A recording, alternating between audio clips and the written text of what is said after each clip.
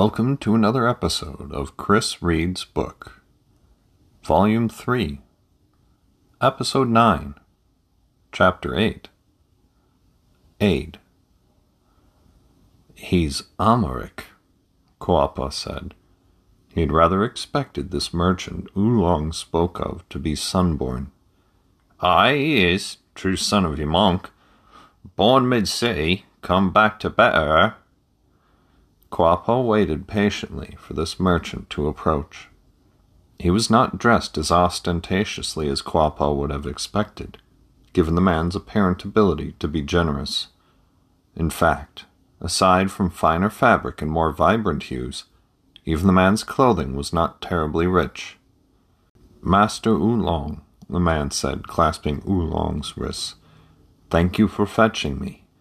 You must be the hand of the voice servant," the man added, bowing gracefully to Quappa. "I am. Thank you for coming, Bishzava," Quappa replied. "Oolong tells me that you're willing to help support our relief efforts for these unfortunates." "I am, your grace. What the guardians have gifted to me I intend to use for the betterment of those who brought it. Without their work, I would have nothing." "There is wisdom in recognizing that no one has anything except by the grace of Koplo and her guardians," Quappa replied. "Oolong has taken me through the Minnow's respite, and I see further ways we can help.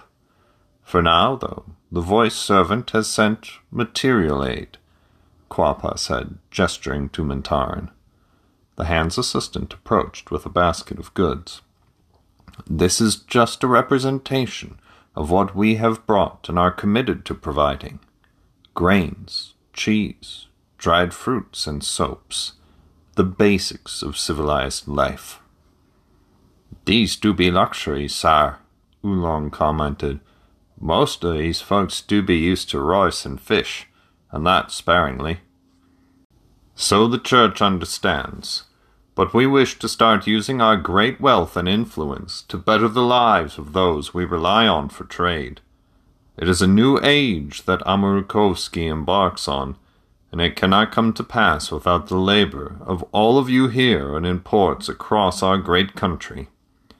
Koplo has blessed us with the resources and ingenuity to create wondrous things that, with your help, we will spread to the shores of the Freelands and the southern land bathed in sunlight. And in doing so we will help elevate those people as Koplo has elevated the Amaric. For it is the voice servant's most fervent wish to not only help the children of Koplo, but to spread Koplo's grace and the Guardian's blessings beyond Amaric shores.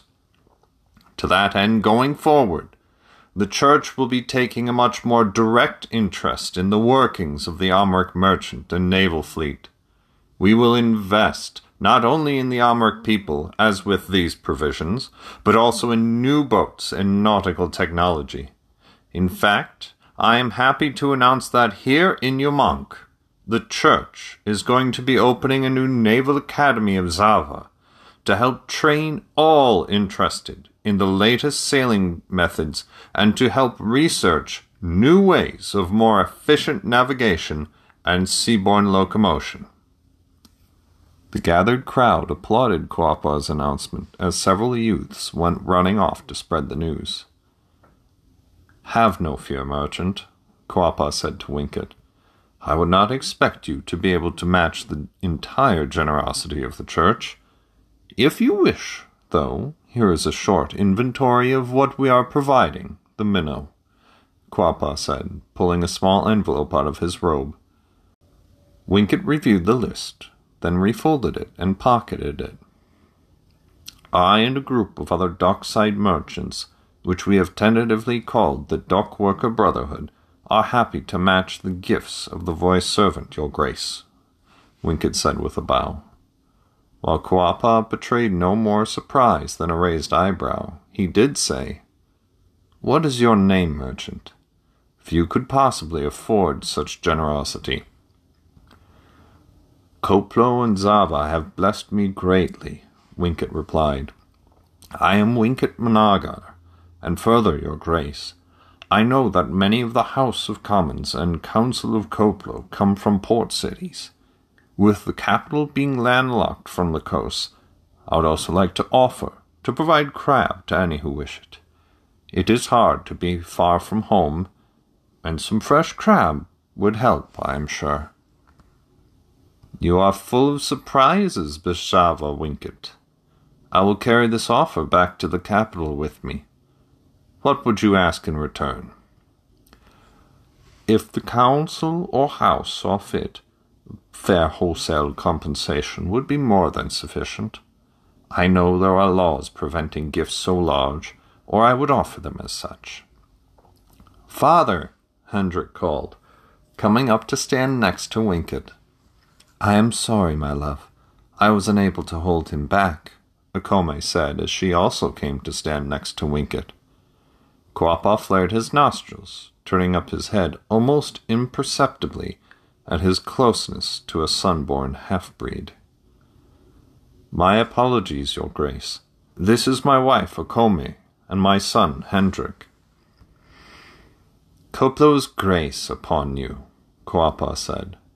Focusing back on Winkett, he added, Once again, I am gladdened by your boon to our aid.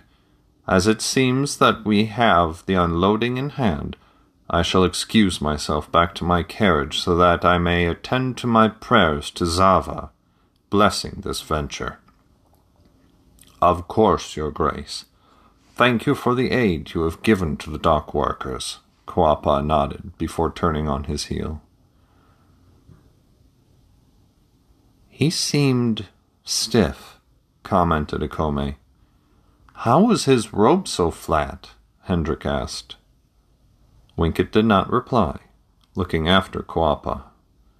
He had a sneaking suspicion, all of a sudden, that Quapaw was not quite as welcoming to all as he first appeared. This has been Chapter 8, Aid, of my latest book, Phonokinetics. This is Chris Reads Book. I'm Chris Pullman. Thank you for taking the time to listen to this podcast. If you enjoyed listening to this chapter, please subscribe to the channel wherever you found it so that you get the latest episodes automatically downloaded. And, if you're willing, please leave a rating and review to help others find this podcast.